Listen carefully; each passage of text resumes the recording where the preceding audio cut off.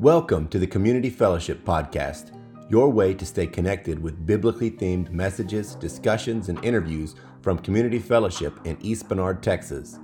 Learn more about our church at the cfeb.church website, check us out on social media at CF East Bernard, or attend an in-person service at 635 Main Street in East Bernard.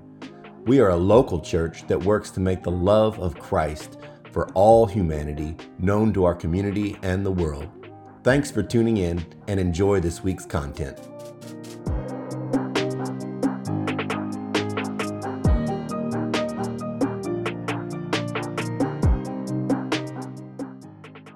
In 2019, there were two sisters, one 5 years old and one 8 years old, who decided they want to go kind of explore the forest that adjoined their California 80-acre land plot. And so they went into the forest, and after a few hours, their parents got a little bit nervous and worried because they had not returned. And so they alerted the local authorities, and search and rescue went on a hike and exploration for them. 44 hours later, after the girls had left, the workers finally found them, huddled underneath a thornberry bush, safe, a little bit dehydrated, a little bit malnourished, but safe, and brought them back to their parents.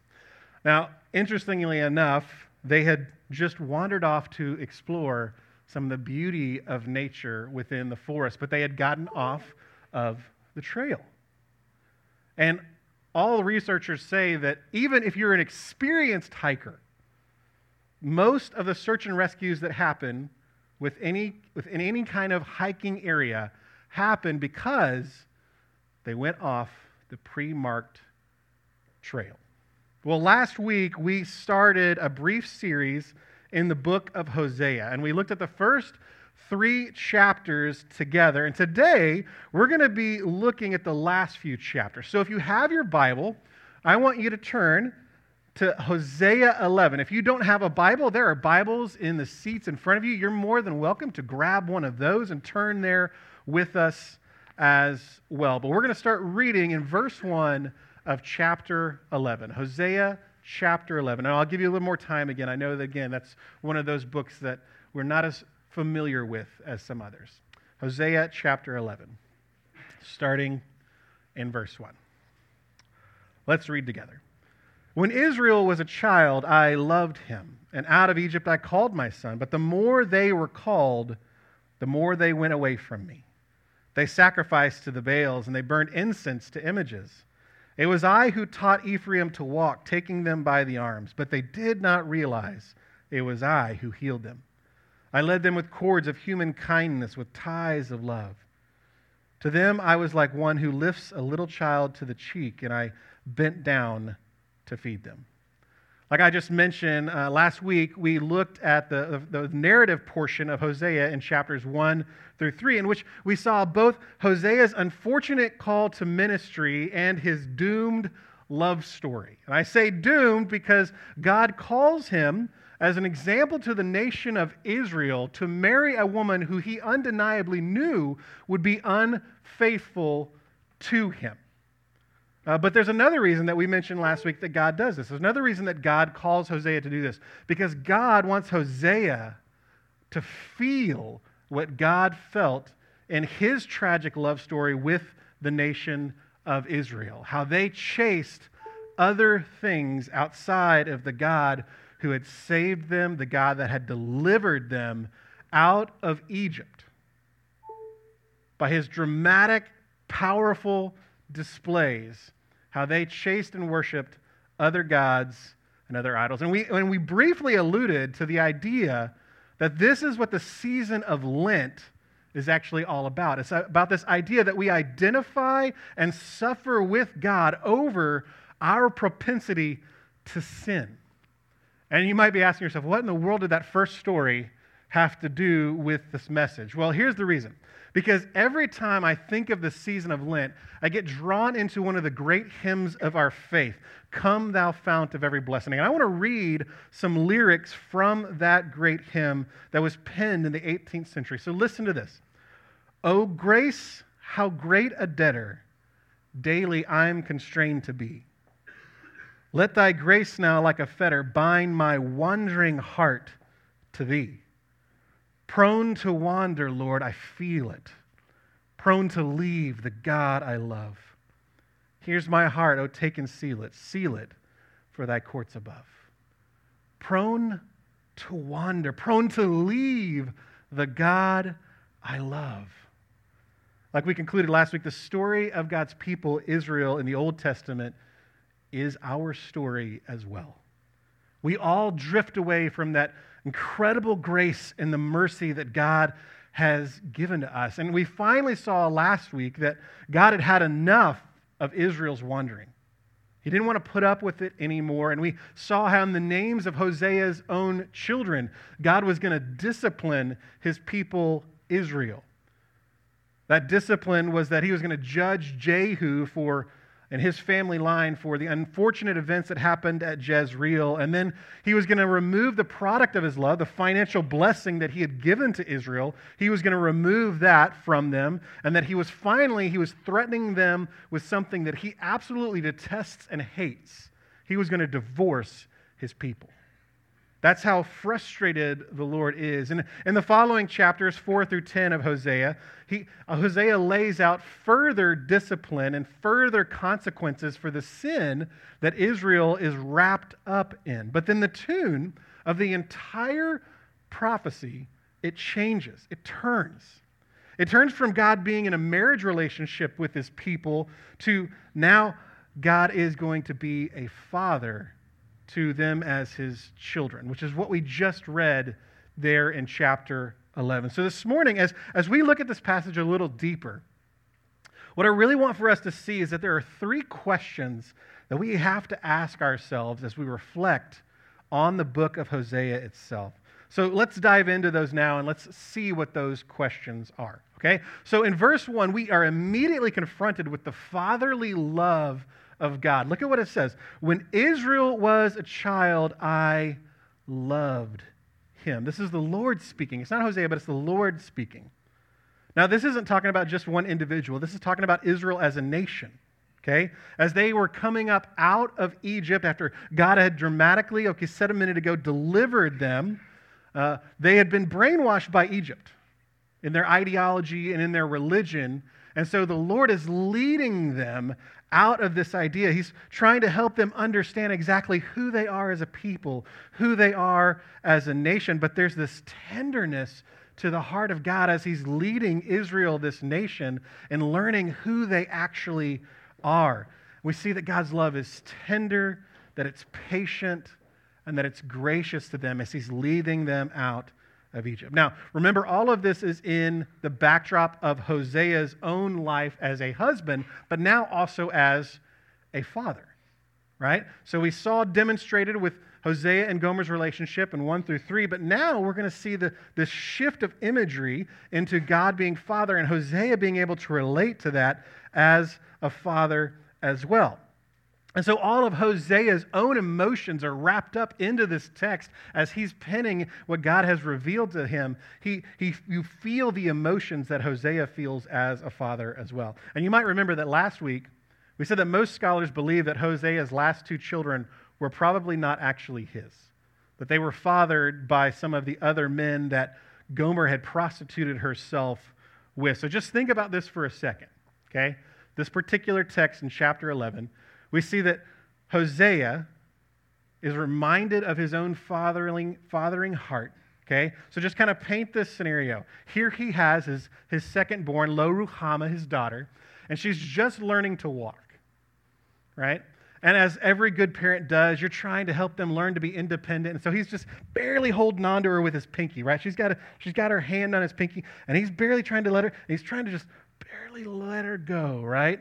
So that she can start taking her own steps. And she does. She starts taking those wobbly steps, right? But then she falls down, smacks her face, sits up, tears welling up in her eyes, and she lets out one of those baby cries, right? The ones where you're looking at your parent and you've got the tears and you know that they're watching now and you're about to and she lets go of that cry.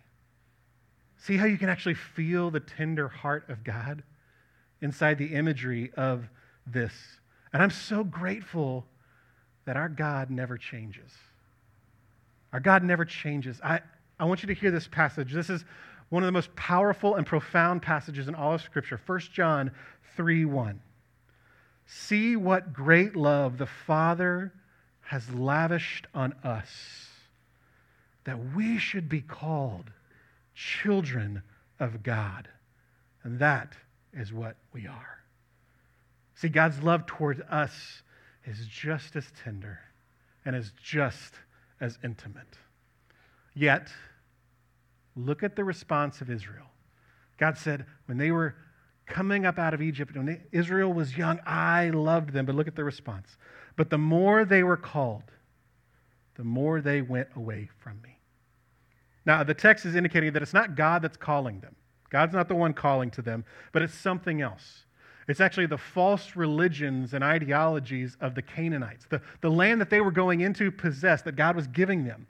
There were people there called the Canaanites that were living there, and they worshiped other gods and other idols. And so as they're going into this land to possess it, the Israelites feel the calling, the siren call of these other gods and other idols, and they are drawn to those gods and idols. In other words, they are trading the love and tenderness of the God who wondrously delivered them from worshiping idols and false gods right back to the siren calls of idolatry again.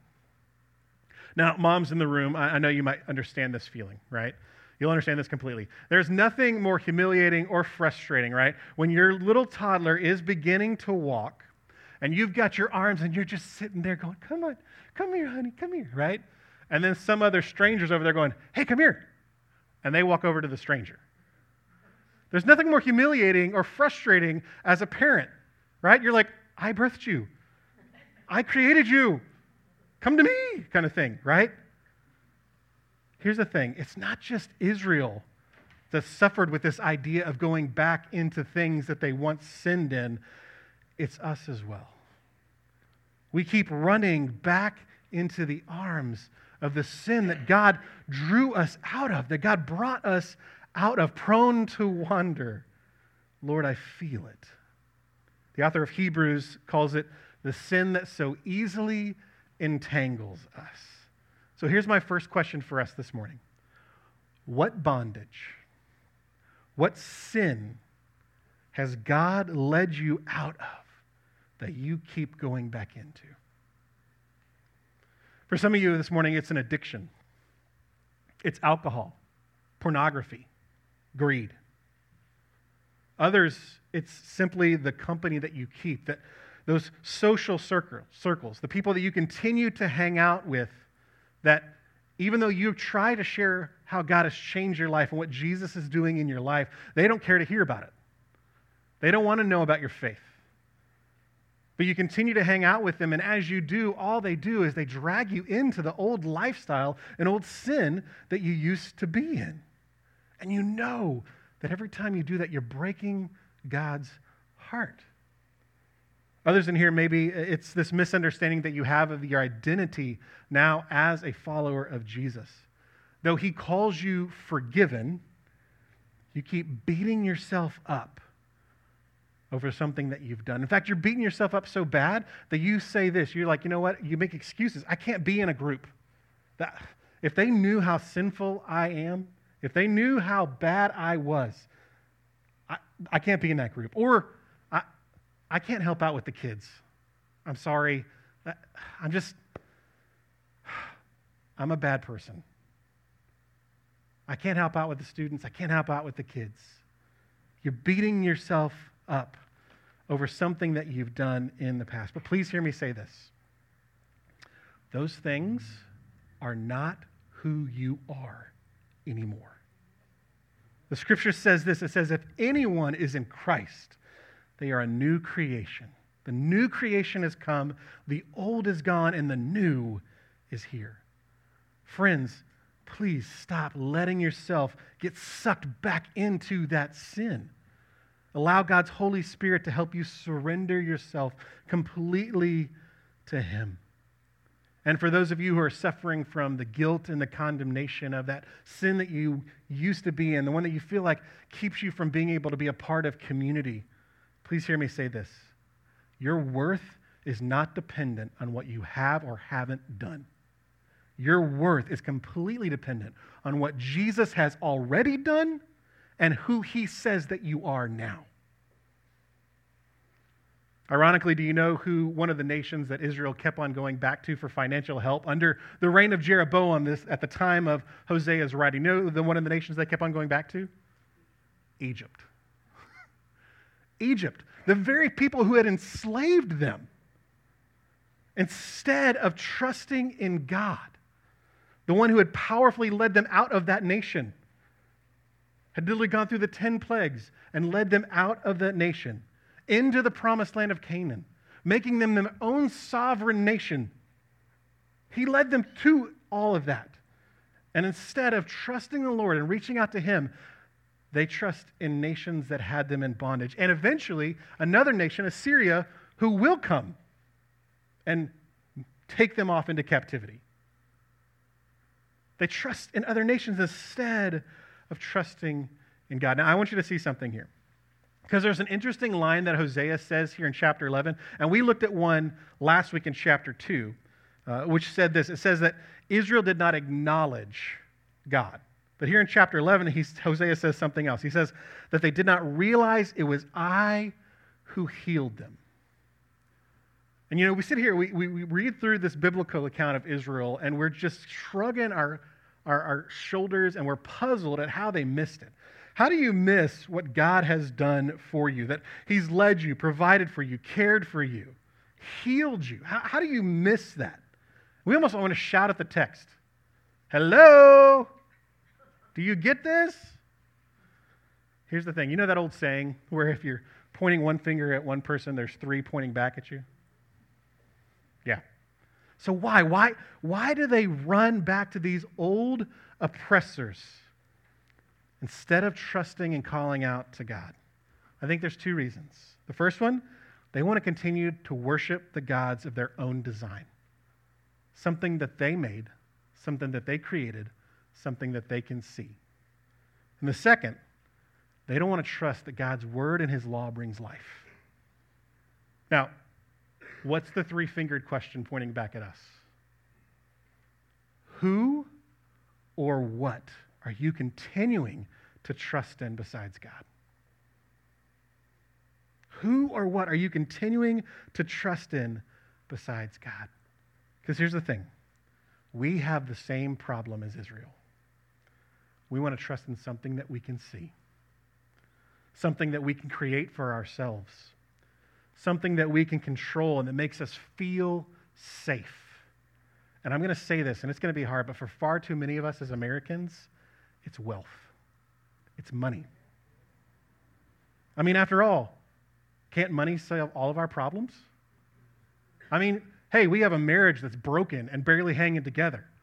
But here's what we'll do. You know what? We will take a vacation. We'll get to spend some time together. That'll help us kind of reunite. Or if it's really, really bad, you know what we'll do? We'll go to counseling. We're going to go to counseling. We'll spend some time there. That'll help. Sure, it's going to be a little bit costly, but it's okay. We're going to do that. Can I just say this? No matter how much you spend on going to the Bahamas at spring break, or the 10 weeks that you spend in couples therapy, you're trusting in something that can address some of the problem, but it does not heal or save you from the root of that problem. We also need to realize, like Israel needed, that God alone is the one who heals, and we need to stop trusting in other things for our hope. It's not going to satisfy it.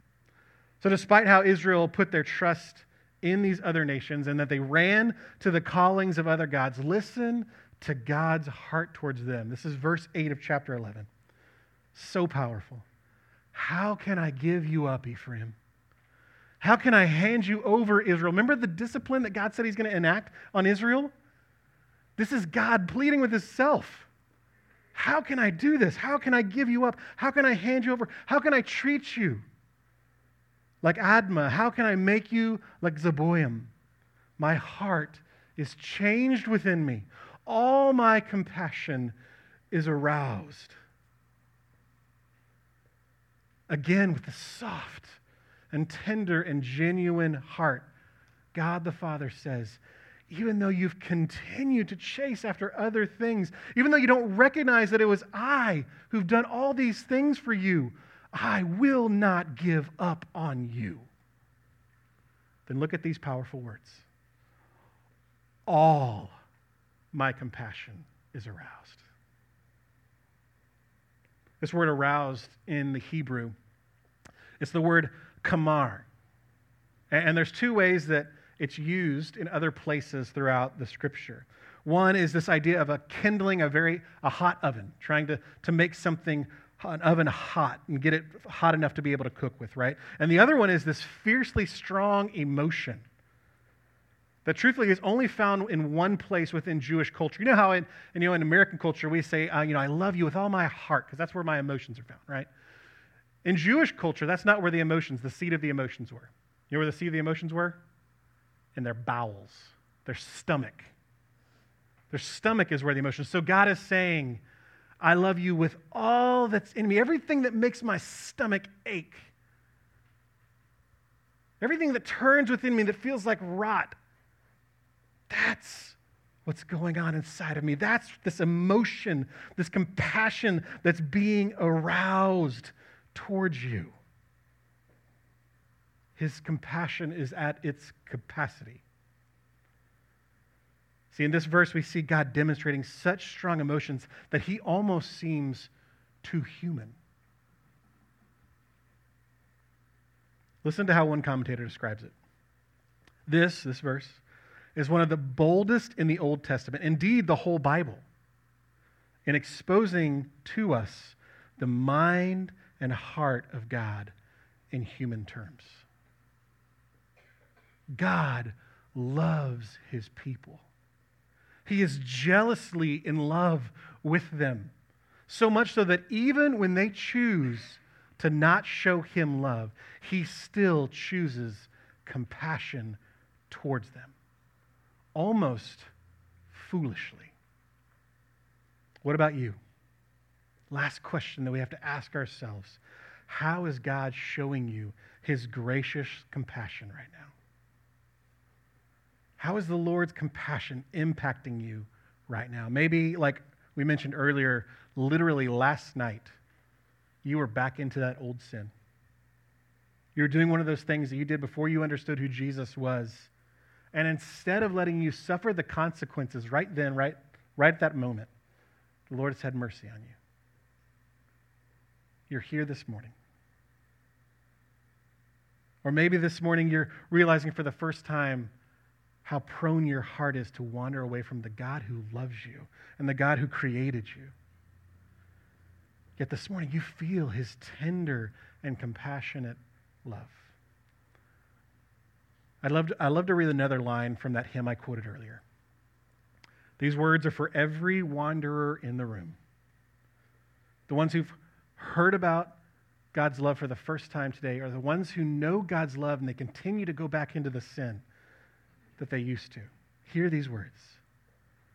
Jesus sought me when a stranger, wandering from the fold of God. He, to rescue me from danger, interposed his precious blood. Jesus, the perfect Son of God, took the punishment for your wandering onto himself. He suffered so you wouldn't. He died so that you can live. This is the heartbeat of the Father. This is the love of God. I want to pray for everyone wandering this morning, that you would wander into him. Let's pray. Father God, this morning we admit to you, like the great hymn says, that we are prone to wander. Lord, to leave you, the God that we love, the God that we recognize, who has given his very life for us.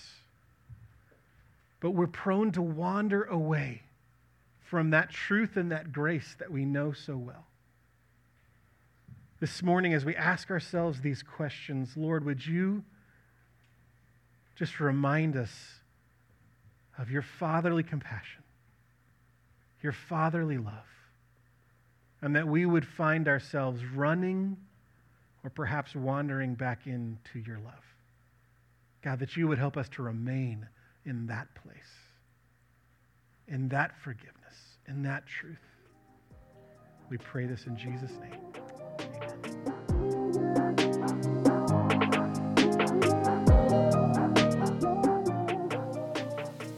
If you have questions about this week's message or would like to start a conversation with someone about what it means to walk with Christ, please email pastor@cfeb.church. You can find earlier episodes of our podcast on our website at cfeb.church, where you can also give online to help support Community Fellowship in our mission to reflect and share Christ's love. We can also be found on many major distribution platforms like Apple Podcasts, where you can subscribe to stay connected. Thank you again for listening. Now go out and love one another like Jesus did.